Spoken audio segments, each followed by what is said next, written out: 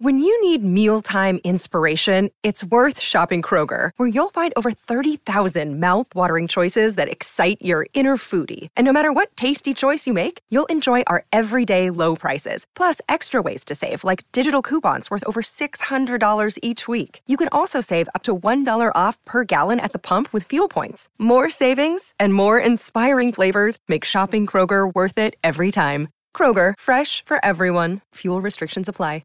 Another day is here, and you're ready for it. What to wear? Check. Breakfast, lunch, and dinner? Check. Planning for what's next and how to save for it?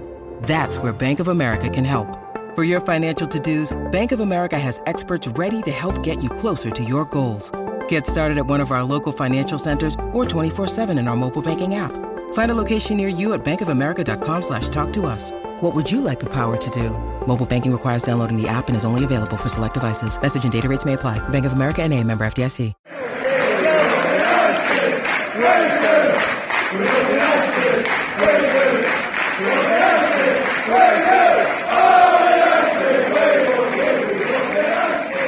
Hello and welcome to Series 4, Episode 3 of the Manchester United Weekly Podcast. We're talking captain Paul Pogba's man of the match performance against Leicester and his spat or non-spat with Jose Mourinho and Luke Shaw's performance and much more in a 2-1 win against Leicester City at Old Trafford. We're also giving you our regular extensive youth and loan roundup as always and some talk about our Doctor of football at Man United. Jack, the start of the season has come about ridiculously quickly, but it's been and gone now. United win at Old Trafford to start it off. Not hugely convincing at all, but what did you make of it? Very similar to last season at the end of the day, I think. Nothing like the barnstorming start to last season, but very similar to a lot of our games, especially our away games last season, where despite getting a win and ultimately getting 3 points, which is obviously the main thing, we just didn't control the game. It usually wasn't so much of a problem at Old Trafford last year, but in our away games, we very, very rarely controlled and dominated the game. We used to get pinned back in our half a lot, and the exact same thing happened against Leicester. In some ways, scoring that goal so early on almost seemed like the worst thing that could have happened to us because we just went back into our shell. We seemed to just sit back and allow Leicester to come onto us, and we know Leicester are a pretty dangerous side, and we almost paid for it at the end, obviously, with Vardy getting the goal right at the death. So there were some positives to take, for sure. Obviously, Luke Shaw, for one, being probably the biggest positive. Great performance by him, repaying Mourinho for going back to him and not getting rid of him over the summer. Pogba coming back early from training, from his holiday in the World Cup. Apparently having a brilliant week of training, being captain of the side, putting in a man of the match performance, and obviously opening the scorer from the penalty spot. So there were some definite positives to take. Andreas Pereira, Bailly and Lindelof also had good games, but some worrying signs just in the way that we played, and that doesn't seem like too much seems to have changed from last season. The issue you mentioned at the very start of what you were saying was the fact that we went up early and then sat back, and how many times did we see that last season? And how many times did it come back to punish us, as you say? And it didn't against Leicester.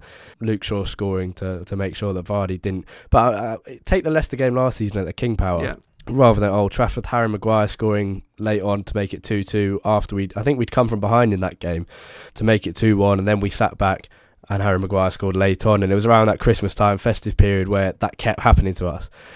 And if that's not a lesson we've learned from last season, then it is a concern. But at the same time, first game of the season, difficult circumstances. For all the people saying Mourinho's complaining too much and all that kind of stuff, yes, he's a bit glum and a bit frustrating, but he hasn't got the signings he wanted, clearly, because he's moaning a lot. And most of his key players are yet to be back to full fitness. Even Paul Pogba said he was struggling after half an hour. Lukaku could only come on at 60 minutes, and the man he replaced, Marcus Rashford, our new number 10, was struggling anyway, and that's why he came off, because he was lacking fitness after coming back from the World Cup. So it's not, for a start to the season after a World Cup campaign, not perfect, but it's positive to get a win at least. And I guess perhaps the reason it looks less good is because City had a very good start to the season, Chelsea had a very good start to the season, so did Liverpool. But Paul Pogba definitely probably the biggest positive of the night, of the Friday night. Man of the match performance after only a couple of days of training. And scoring as a captain is a pretty perfect way for Pogba to start the season. Absolutely. It was just what we wanted to see him coming back. I was really shocked, actually, to see him get the captain's armband really, really happy for him. I think, you know, I thought it was maybe a bit of an olive branch from Mourinho to sort of say to Pogba, you know, here's the added responsibility. You're a World Cup winner now. Go and prove it out on the pitch. And he did just that. It was a great performance. Like I said, coming off only, I think it was 4 days of training. I think he only rejoined with the squad on Monday and obviously played Friday night. So in all, I mean, it was a great performance regardless of the circumstances. But when you take those circumstances into account, it just makes it even better. He really seemed to thrive on the extra responsibility that comes with being captain. When we did have the ball, he was the one dictating play. There was no major defensive issues in his work either. He seemed pretty good defensively, especially compared to what we've seen from him in some of the games in his first couple of seasons back at United. I think playing in a 3 alongside both Fred and Pereira helped. But yeah, Pogba was very, very good. It was a major sort of pressure reliever whenever we managed to get the ball back and Leicester were penning us in. He was always the one getting us out. The quality he has to beat a man is so impressive, because when we are sort of under a bit of pressure like that and we need someone to get us out, buy us a free kick, you know, get us up the pitch, buy our defence some time, he's always the one that has the ability to beat one man, draw a foul, bring us up the pitch, and then play a great through ball to start a counter-attack. And he did that so many times against Leicester. It was a great performance. Now we just got to hope he can sort of maintain that level across the whole season, because this isn't the first time we've seen a performance like that from Pogba, and that's never been the issue since he's come to United. We all know the quality he has. We all know how well he can play. The issue has just been, you know, producing that on a consistent basis. Yeah. So that's really the challenge for Pogba now. But you couldn't really have asked for a better start to the season from him personally. Even just the fact that he played 80 minutes. You know, it seems like not only does he want to be playing for United, but he really wants to be the focal point of that team.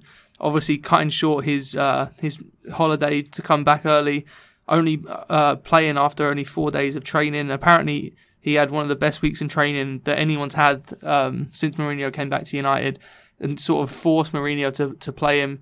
Mourinho then said he only expected to get 50 or 60 minutes out of him, ended up getting 80. So all of those signs were really, really positive.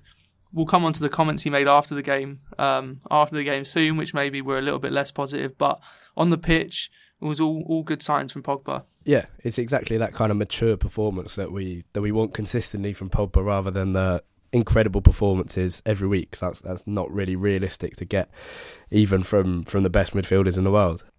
And yeah, it's not just about the goal. It's mainly about that overall performance. No one completed more dribbles than Pogba in the Premier League this weekend, and it's the balance of the midfield looked better than it has for a while, with Fred providing something different to Pogba, even though they were quite often playing some similar diagonal balls. Andreas Pereira providing something. We spoke about this in one of the pre-season episodes. Pereira providing something different to both of them in those vertical passes through the lines of defence. But yeah, the comments after the game, and I guess handing Pogba the captaincy from Mourinho is kind of holding out the olive branch. But it's given Pogba's comments, it may seem like maybe something has happened inside that has kind of forced Mourinho to say what he did say after the game, which was very, very positive about Pogba and Shaw, actually. And maybe something's happened within the club that has made Mourinho realise he has to do that, whether that's something from Ed Woodward, Mino Raiola, Paul Pogba himself, etc. But Mourinho very positive on Pogba. Pogba didn't mention Mourinho once in an 8-minute interview in the mix zone after the game, but did say, there are things I cannot say, otherwise I will get fined. And in saying that, he clearly wants people to take something away from what he's saying. Yeah, I think, to be fair, I actually think that some of the best football journalism I've seen in this country in a long time came after these comments. There was the usual sort of smattering of reactionary sort of journalism afterwards, but there was actually some very, very good pieces about maybe the real reason behind some of what Pogba was saying. And I think the one that I really agree with is just, I think it was Pogba showing the power that he has at United, because I think Pogba realises that if push comes to shove and it comes down to a straight choice between Pogba and Mourinho, the club are going to choose Pogba. And I firmly believe that, because the way it's looking at the moment, well, not even just the way it's looking at the moment, you know, you look at Pogba and Mourinho, it seems like Pogba's going to be around at United for much longer than Mourinho. It seems that Pogba is the one who's more sort of integral to our future. He's the one that's more vital to us going forward. a manager can be replaced. You know, there are other top managers around the world, but there are very few players, not necessarily not few players of Pogba's quality, but we spoke about this before. Basically, no player in world football that has the skill set that Pogba has and the combination of qualities that he has. And I think it was Pogba almost flexing his muscles and saying to Mourinho, "You've given me this olive branch and it needs to continue, because if the club are forced to choose between you or me, they're going to choose me every day of the week." And I genuinely think that played a big part in what it was. There was read some very good articles about it, so fair play to a lot of the journalists who were writing about that. It was sort of Pogba's way of saying, this is what I can do, this is how great I am, you need to stay on my good side in a way, if you know what I mean. Not exactly what you want at the start of the season from the guy who's just captained your team, but I don't necessarily think it was Pogba saying that he's really unhappy and he wants to leave. It was almost more of a warning to Mourinho. There obviously is some sort of tension there, because if everything was plain sailing and really great between them, you'd probably see more interviews from Pogba being like what Lukaku said last season, who says Mourinho's sergeant and calling him a serial winner and things like that. So obviously is some kind of tension there. I don't necessarily think it was Pogba sort of trying to force a move like some people said right after. I think it was more Pogba showing the power that he has within the club, and he's right. I argue that maybe outside of Ed Woodward, he probably is maybe the most powerful guy at the club at the moment. Yeah, but it's not what you want from your captain at the start of the season, although he's not officially United's captain. But at the same time, he also said other things in that. There was a good piece by Rob Dawson on ESPN who said it was an 8-minute interview where very little controversy happened, apart from about 8 words. Yeah. And another thing he said is, I always loved the club. I came in the academy, I grew up, I played for the first team. For me, it was a dream come true, and wearing the armband is even more of an honour because of the past and the players who've worn it. And then he spoke about people like Rio Ferdinand, Vidic and Evra, and then spoke about people like Chiellini and Buffon at Juventus. And that's the kind of thing that you do want to hear from your captain at the start of the season. So, yes, obviously, exactly. Things are not perfect, but most of the knowledge about the situation at the moment is that Ed Woodward will stick to his guns and refuse to sell Paul Pogba, and people are very certain that will happen. And at the same time, people are also certain that Pogba won't try and force a move out of United. And that gives United and Mourinho and Pogba and Woodward a season to work their differences out, or a season for some other resolution to work out. And Mourinho probably knows at this point, given that he doesn't have the chance to sign a replacement for Pogba, that there is no point making the situation worse. And so at least until January, and probably until next summer, and possibly further on, that he's probably not going to win a battle against Pogba. And so on Friday in his press conference before the Brighton game, which is on Sunday, we'll probably see Mourinho praise Pogba again, and possibly see him have the captain's armband again against Brighton. Yeah, if there's one thing Mourinho understands, it's power and politics within a football club. And he understands the position that Pogba, being a World Cup winner, being the captain and playing so well, and the comments he's made, Mourinho understands the position that puts him in. And I agree with you, I don't think that he'll come out and be antagonistic towards Pogba. I think he'll probably slap a load of praise on him and sort of rub up to him in the next few weeks to try and keep him on side. And try and work out the differences that are obviously there, but try and get Pogba focused on, what happens on the pitch, because we've seen when both of them are just focused on getting the best out of Pogba, against Leicester, we saw what he can do. Yeah, the other major positive, Luke Shaw, a very good finish for his goal, and first professional senior goal for Luke Shaw, which is incredible when you think he's been playing for half a decade now, I think, which is astonishing given his age. But yeah, very good finish. And actually, we saw him have a similar chance in the first half when Fred played a crossfield ball to Shaw. He took it down, gave it to Mata, who played the 1-2, and then Shaw's shot was saved. So twice in the first game of the season, and that kind of shows finally some attacking threat on the left that isn't just futile crossing. Yeah, it was a breath of fresh air to have a naturally left-footed left-back playing, and one who's so willing to go forward. We've seen so much of Darmian and Ashley Young playing left-back in the last season or two, and they do a job, especially Ashley Young had a pretty good season, but it was really, really nice to see someone who's naturally left-footed, can offer us some proper width down the left-hand side, and is so willing to get forward. It was especially nice because Sanchez has a tendency to drift in field a lot, Shaw was the one really offering us that width on the left-hand side. He found himself with a lot of space down there. Yeah, like you said, he's got in some really, really good areas. Wasn't always found with the right passes, but the couple of times he did. One time, like you said, he got a shot away, gets saved. The second time, recovers from a truly awful touch that managed to somehow turn into a great loop over the defender, and then puts him with a great finish. It was very, very difficult to keep that finish down. The ball was sort of like shoulder height, I guess, and he managed to get his foot over the top of it and keep it down. It's a really good finish, and as it turned out, ended up being the match winner. Obviously, ended up being a really, really important goal. Just the all-round performance though, and I was really pleased that Mourinho acknowledged that after the game. It wasn't just the goal. Even if Shaw hadn't have scored, he still would have had a really, really solid game. He was very good defensively, other than one moment probably where he was arguably fouled by Vardy. Ended up not come into anything, thankfully. But other than that one moment, he was brilliant throughout the game. Very solid defensively. It was a good outlet down the left-hand side. Rarely gave the ball away. Got into some good positions. Just, yeah, another really big positive. Another player who seems to have had his differences with Mourinho. But as we spoke about a couple of weeks ago, went off to Dubai, did some workouts on his own during sort of before pre-season.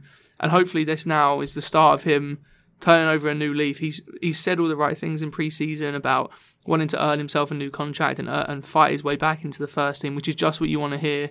And like with Pogba, this was just the perfect way to start the season for him. Yeah. You mentioned that one mistake from Shaw, but apart from that, and you thought when you saw that defence, it could be an oh no moment. Mourinho's going to pick this out and not have the faith in it, but didn't mention it. Said he played very well, praised him like he did Pogba, and I think that also shows that thing we mentioned about Mourinho a second ago, which is now the transfer window's closed and he can't get any more players in. We probably will see a mildly more charming Jose Mourinho. And that probably applies for all players. We'll see whether it applies to Anthony Martial as well, but because he obviously could still be sold before the transfer window is closed, because European clubs can still buy players. But it's shown with Shaw and Pogba in the first game, and hopefully we see it continue, because it does just improve the mood around the club. In defence, though, probably helping the fact that Shaw could go forward is Victor Lindelof and Eric Bailly playing only their second. Only the second time they've started together, and the other was in pre-season this year, despite Bailly joining the club 2 years ago and Lindelof last season, and looks pretty solid. And that is the partnership that we've both said we want together playing for United, because those are probably our two best defenders at the club right now. Yeah, totally agree. That is definitely our strongest partnership at the moment. No idea why they haven't played together before now. It's pretty remarkable when you think about it. I mean, I know Bailly's been injured quite a lot, but you think about the amount of games we played last season and the fact that combination was never used, and the amount of times we saw, either Smalling or Jones come in instead. It's pretty incredible when you think about how long they've been at the club together and the fact they've never played a competitive game together before now. But it was a really, really solid game from both of them. I think, we've long said that Bailly is the best defender at the club, and I still think he is. If he can stay fit, he's one of the best defenders in the league, without a doubt. He has all the attributes that you need. He's relatively comfortable on the ball. And I think he does well with Lindelof. They complement each other pretty well in their styles. Lindelof is very comfortable on the ball. And that really helps as well, because it means that we can rely on the centre-backs more so than we can when it's, say, Smalling and Jones or Smalling and Bailly, to help sort of launch some of our attacks from the back. Yeah, I was really, really pleased with the way that they played. I was a little bit nervous going into the game about how they would do together. I think they're both, like as I said, I think they're our two best centre-backs at the club. But when you've got a partnership that's never played together before, it can always be a bit rocky starting off, especially after seeing us play three at the back so much in pre-season. I wondered how they'd get on, but they did really, really well. Leicester aren't the easiest team to play against, and we had some issues with James Maddison in the first half. But I think in general, Bailly and Lindelof were great. Comfortable on the ball, didn't make any mistakes, and the few times where they were sort of put in danger, they both came out of it really, really well. It was very, very positive signs for both of them, and now really I just want to see that partnership being given a lot longer now to grow, because there's no need to drop either of them unless they get injured. For me, they're comfortably better than any of the other centre-back options that we have. There's no need for rotation. They should get a long run in the side now for me, and see if that partnership can become something that can flourish in the long term, because we know how good Bailly can be, and Lindelof had an inconsistent first season, but he does have some talent, and we've seen that he can play well when he can stay fit. It's just about him becoming a bit more consistent, and also having a consistent partner to play alongside. It's a big part of being a centre-back, so hopefully him and Bailly can be that now. Yeah, definitely. And if they can be, then that again is like a new signing. We've already called Andreas Pereira a new signing. We've called Luke Shaw potentially a new signing, and we've also weirdly called Paul Pogba a new signing if he can replicate some of his latter World Cup performances. But another nice thing to see, as well as Lindelof and Bailly, was the fact that United, for about 10 or 20 minutes, played at a midfield three of Pereira, Pogba, McTominay. All three of them academy graduates of the club, which is I saw someone say it reminded them of Beck, Scholes, Giggs and Nicky Butt, and it's a nice achievement. Obviously Pogba and Pereira both brought into the club at young ages as teenagers and then played in the academy, but it's nothing to sort of discard and say their careers were completely shaped by their training in the United Academy at Carrington, so they are considered to be full academy graduates, and McTominay obviously been at the club I think since he was 9 years old, so another one, and the balance, that midfield looked good as well, and Fred had a good first Premier League performance. Another new signing, not Fred but Diego Dalot, his return to fitness target was September, set in Jose Mourinho in pre-season, and reportedly that's on track. He should be back in training by the end of the week apparently, which would be good. And we've spoken about the Pogba Mourinho story, but the other big story of the week is about a director of football being appointed by United possibly before the end of the season. Now, we've I think the first time we probably said we wanted the director of football was Series 1 of this podcast, which must have been 2015, because it was the year we won the FA Cup under Van Gaal.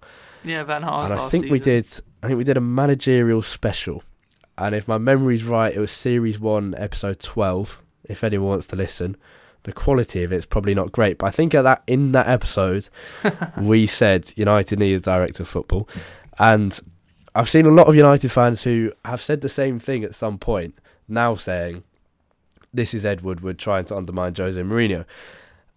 And the point is, Jose Mourinho will work best, and United will work best, if there is someone that isn't Ed Woodward, a former accountant and banker who helped the Glazers to impose their £500 million debt on the club. United, the club, the manager, the players, the staff will all work much better if there's someone who actually understands football and has experience in that role, controlling the transfers and ensuring there's a long-term vision at the club, which seems to be lacking in huge amounts at the moment. So the Independent have suggested that Monchi, who was at Sevilla and is now at Roma as a director of football, is being considered, as well as Fabio Paratici, who I think used to be at Spurs, if my Football Manager memory serves me correctly, but I could be very wrong on that.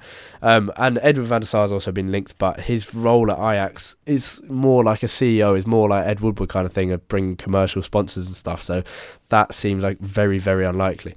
But director of football, one word to start with, good or bad? Good. Yeah, agreed, because it's all about that long-term vision thing. And to be honest, the signings that Mourinho has made, I think 90%, not even 90%, I think overall we can say Mourinho has made good signings at United.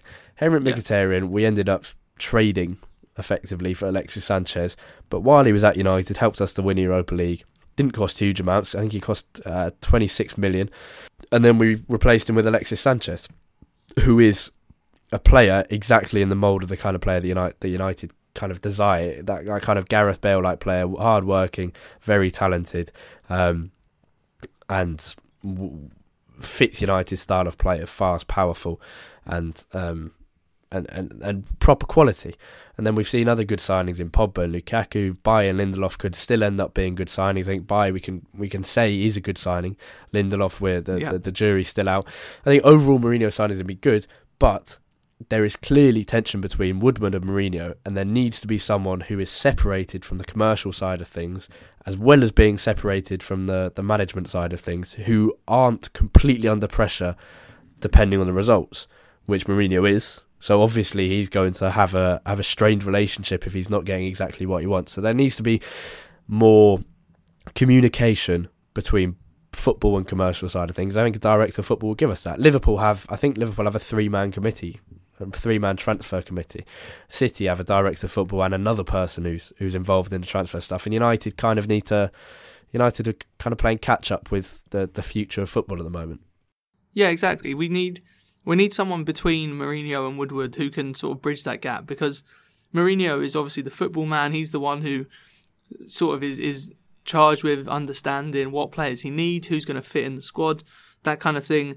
Ed Woodward is the man in charge of deciding how much money we can outlay on a player, how much we can afford to pay.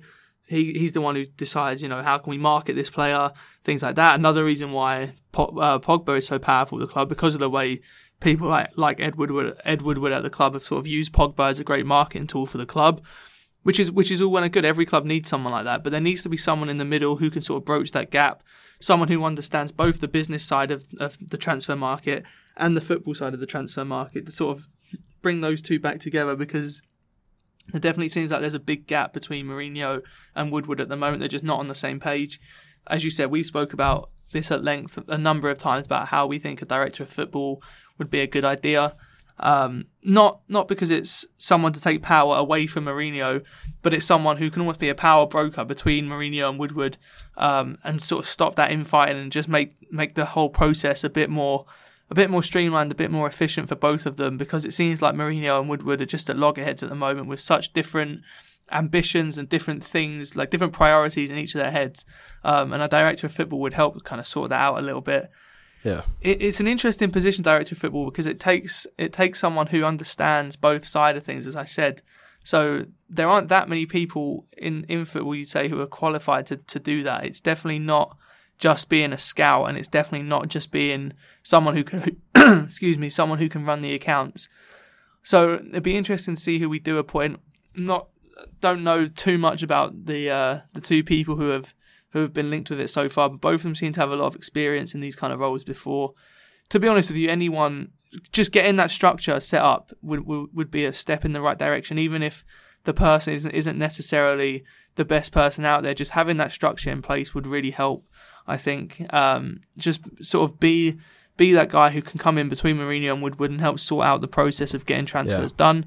And as you said, who isn't completely bound and under pressure by results on the pitch. They can be there for a little bit longer with less immediate pressure on their job and able to really get into the club, understand the priorities of all the people involved, and then come to figure out the best way to go forward with transfers. Yeah, it's also worth saying that the reports are that United would get a director of football once the restructuring of the club and expansion of the training facilities would be done, which could be by the end of the season. For people that haven't seen, and it's kind of hard to notice, because unless you kind of see the occasional story about it, you probably wouldn't notice, but there has been a pretty major restructuring at United in terms of as a club, in terms of kind of merging that commercial and football side together or separating it where it needs to be. And it kind of started, I guess, when one of the big first moves was Nicky Butt becoming head of the academy, and then we brought in a man called John Murtagh to work on head of player development at all levels. We've had people like Javier Rebolta come in. He's now left to go to a team in Russia, I think Zenit, but he came in to work with the scouting department. We've had Louis van Gaal brought in a few people in the scouting department. They've been kept. New people have been brought in. We've got a new club secretary. A lot's changed at United in the last 5 years in terms of the structure of the club, inside the kind of stuff that you don't see, not the players, not the managers, not the coaches, but player development, scouting, networks, commercial side of things, secretaries, all that kind of thing. There has been a lot of change, and I think a director of football will probably be the final move in what Edward was trying to achieve at the club. And it'd be, you say we don't really want to take power away from Mourinho, but there's two people you want to take power away from, is Mourinho and Ed Woodward, because we've seen that when it's just those two against each other, as you said, two loggerheads going against each other, it's not the desirable situation. Yeah, exactly. It's about being a power broker, I think, between the two. It's like trying to give each one the right amount of power in the right situation, but making sure that one doesn't overlap the other too much. Yeah, definitely. And I think probably the most important person to take away power from is Ed Woodward, because he's going to be here longer than Jose Mourinho is, and he will have the lasting impact if there isn't someone to kind of do his job better than he's doing. Some of the reports say that Woodward would still be involved in the transfers process, which would be pretty classic, but hopefully not in a major role. But one good thing we've seen in terms of transfers and contracts is that United are confident that David De Gea will sign a new contract. Probably helps by the fact that Thibaut Courtois has joined Real Madrid, and De Gea is pretty much not going to leave to go to anywhere else. So that is a very good thing, and hopefully De Gea could be here for the next decade if Courtois is going to stay at Real Madrid and be as good as he has been for Belgium and Chelsea. So that is a very good piece of news. Yeah, absolutely. De Gea is probably pretty happy they stayed at United now, judging by the treatment that Courtois has had from Atletico Madrid fans since he went back to Real Madrid. And Courtois wasn't even ever a permanent player at Atleti, and De Gea was. So God knows what would have happened to De Gea if he'd have gone back there to Madrid and gone to Real instead of Atletico. But yeah, if we can get De Gea to sign another long-term contract, that'd be absolutely brilliant. So it's sort of weird when you think a couple of years ago how bad things looked in terms of our goalkeeping situation, with Romero starting the season, De Gea sort of minutes away from joining Real Madrid, and now it looks like he's on the verge of signing a long-term deal. Still looks as good as ever, despite having a relatively poor World Cup. But it's just, we're so lucky to have him still at the club, I think. All pray and hail that fax machine. Yeah. And especially when you see the prices for goalkeepers now. Chelsea signing Kepa for, I think, £71 million. Liverpool with Alisson and City last season with Edison, and the season before with Claudio Bravo. They are a rare commodity and one to be appreciated. Now, youth roundups are back since the season has started. The under-18s began their under-18 Premier League season, looking to defend the under-18 Premier League North title against Derby County. They drew 3-3, 2 goals from Mason Greenwood and 1 from Brandon Williams. And debuts at under-18 level for Ben Hockenhole and Charlie McCann, the latter midfielder who signed from Coventry City at the end of last season. The under-23s drew 2-2 against Fulham, a debut at that level for Jimmy Garner, who obviously made his United debut in the pre-season tour of the USA. Angel Gomez and Heath Chong scored the 2 goals there against Fulham. The under-16s, meanwhile, are in Hong Kong on tour for the second consecutive year. Ridiculously good experience for them, and life-changing experience for them, even for the players who won't make it United, who won't make it in football. It's one of the best things United do. They go play against Hong Kong sides, various teams. They're streamed online. The under-16s have tours around Hong Kong. It's a very good thing, and possibly unbelievable experience for a 15 or 16-year-old to go to the other side of the world and play football in Hong Kong. It's just incredible for them. Yeah, and it's really important. I know that the academy, the people who are pushing for more experiences like that within the academy, the reason they do it is because they say to them before they go is that you're representing Man United and you're representing your country when we go travelling like this. And it happens, they go to Mallorca from the age of 12 for the Copa Mallorca. They go to Hong Kong at 16. They go to the Dallas Cup at 18. They go to a tournament called Sparkassen VGH Cup in Germany at 17, I think. There's so many international tournaments United's players are going to now, and it's about representing United and representing the traditions of the club when you go abroad, and a massive experience for them, whatever they go into in the future. In the under-18s Premier League Cup, United have been drawn against Chelsea, Newcastle and Norwich in the group stages. Fixtures for that aren't out yet, but those are the opposition. And academy graduates from United played a total of 253 minutes against Leicester City on Friday night, more than double Man City's total minutes for academy graduates in the whole of last season, which is a telling stat. In loan news, James Wilson's joined Aberdeen on loan. Axel Tuanzebe started for Aston Villa against Wigan. Fosu Mensah has joined Fulham on loan. He was on the bench against Palace for them. Willock is playing for St Mirren. There's a lot of loan moves, and most of them seem pretty sensible. But Fosu Mensah and Tuanzebe are both going out on loan, which is interesting. We kind of thought Fosu Mensah might be able to stay at the club, and is an odd decision given that Valencia and Diego Dallo are both injured at the moment. But there it is. Now, Sunday we play against Brighton. A nice long break, which I'm sure Mourinho will be thankful for, given the fitness of his players for the first game. Long break from Friday to Sunday, and we should have Lukaku, Rashford, Lingard, etc., the World Cup boys back, ready to play at least 60-70 minutes. And you can tell us about our new feature for the new season, our Predictions League. Yeah, I'll start with the game before going on to the Prediction League. Really weird scheduling start to the season to play on a Friday and then the following Sunday. Normally, after playing on a Friday, you'd expect to play Saturday. I mean, the Friday game is probably quite annoying, but now this break is a good thing for us. Like you said, get all the World Cup boys back, almost at full strength now. Obviously, Darlow still to come back, but all the World Cup guys back. Most of them should be near full match fitness. Maybe not quite ready to play 90 minutes, but we should see all of them back. Expect Lukaku to come back in. Almost fitting that Lukaku comes back against the team that he missed the game against last season, when Mourinho sort of said, "Now you see why I always play Lukaku." Some sort of nice symmetry there. Looking forward to the game though. I'm interested to see how we play away from home. As I said right at the start, the game against Leicester was similar to the way we played away from home a lot of the time last season.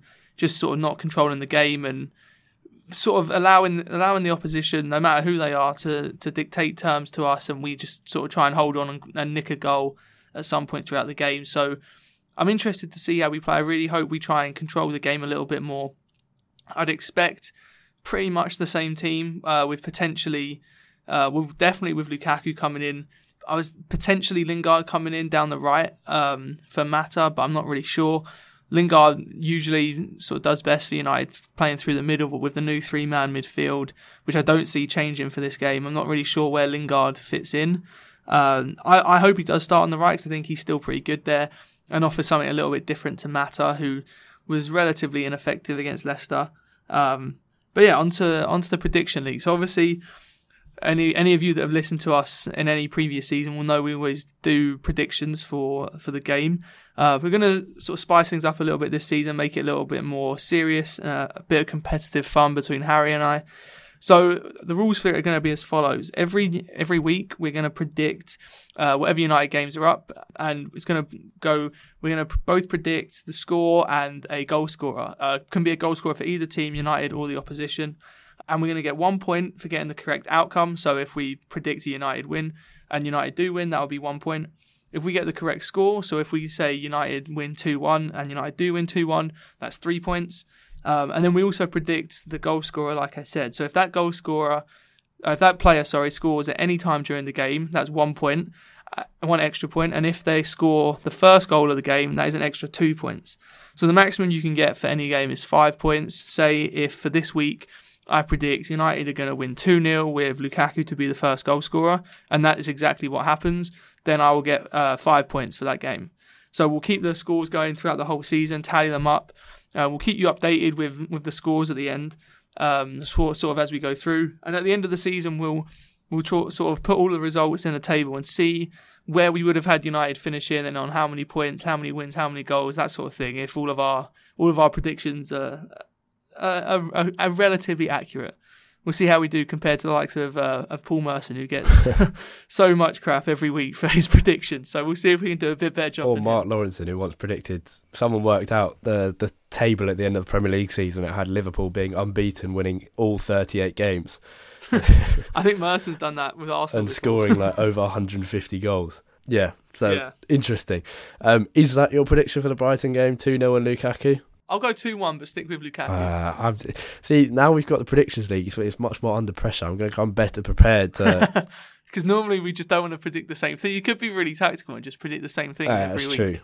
But next week I'm going to come much better prepared. I'll have my prediction done, my goal scorer done on my notes, whereas this season it's all improvised. I'm going to go 2-1 United. 2-1 United.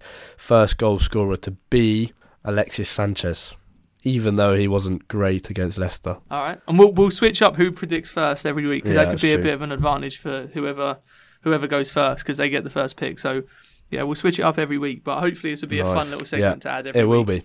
Add some competition to the podcast.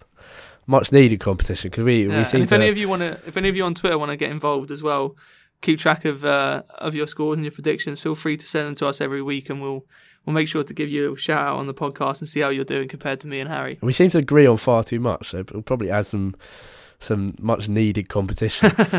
So have we both gone 2-1 for this game? Yeah. Then? And you've gone Lukaku, I've gone Alexis Sanchez. Right. Well, come on, Alexis Sanchez then. if United are winning 2-1 and Lukaku scored the first one, I'll be desperate for us to win 3-1 then. Even more desperate than normal. Anyway, I'm in a prediction league on Twitter, and at the weekend I predicted Liverpool to win 3-0 and Salah to score first, and I had double points on it as well. And then Sturridge just had to come on and score in the 90th minute and ruin classic. That's always what happens when it's going your way. Yeah. Anyway, that's all we have time for on Series 4, Episode 3 of the Manchester United Weekly Podcast. Thank you as always for listening. Remember what we predicted and see if we're right. A lot of big issues to talk about in that one. A nice long one. We'll probably be back down to a normal half hour as the season progresses, as things get a little less interesting, a little more boring in Jose Mourinho's Man United. But could be some spats or non-spats to talk about with Pogba, Shaw, Martial, Woodward, Mourinho. Anyway, for more from us on the Brighton game and on various news pieces that come out during the week, you can follow Jack at UTD Tate, Tait. And you can follow me on Twitter at Harry Robinson64 and the podcast itself at UTD Weekly Pod. That's POD at the end there. Thanks as always for listening. Have a great week. Enjoy the game on Sunday. Goodbye.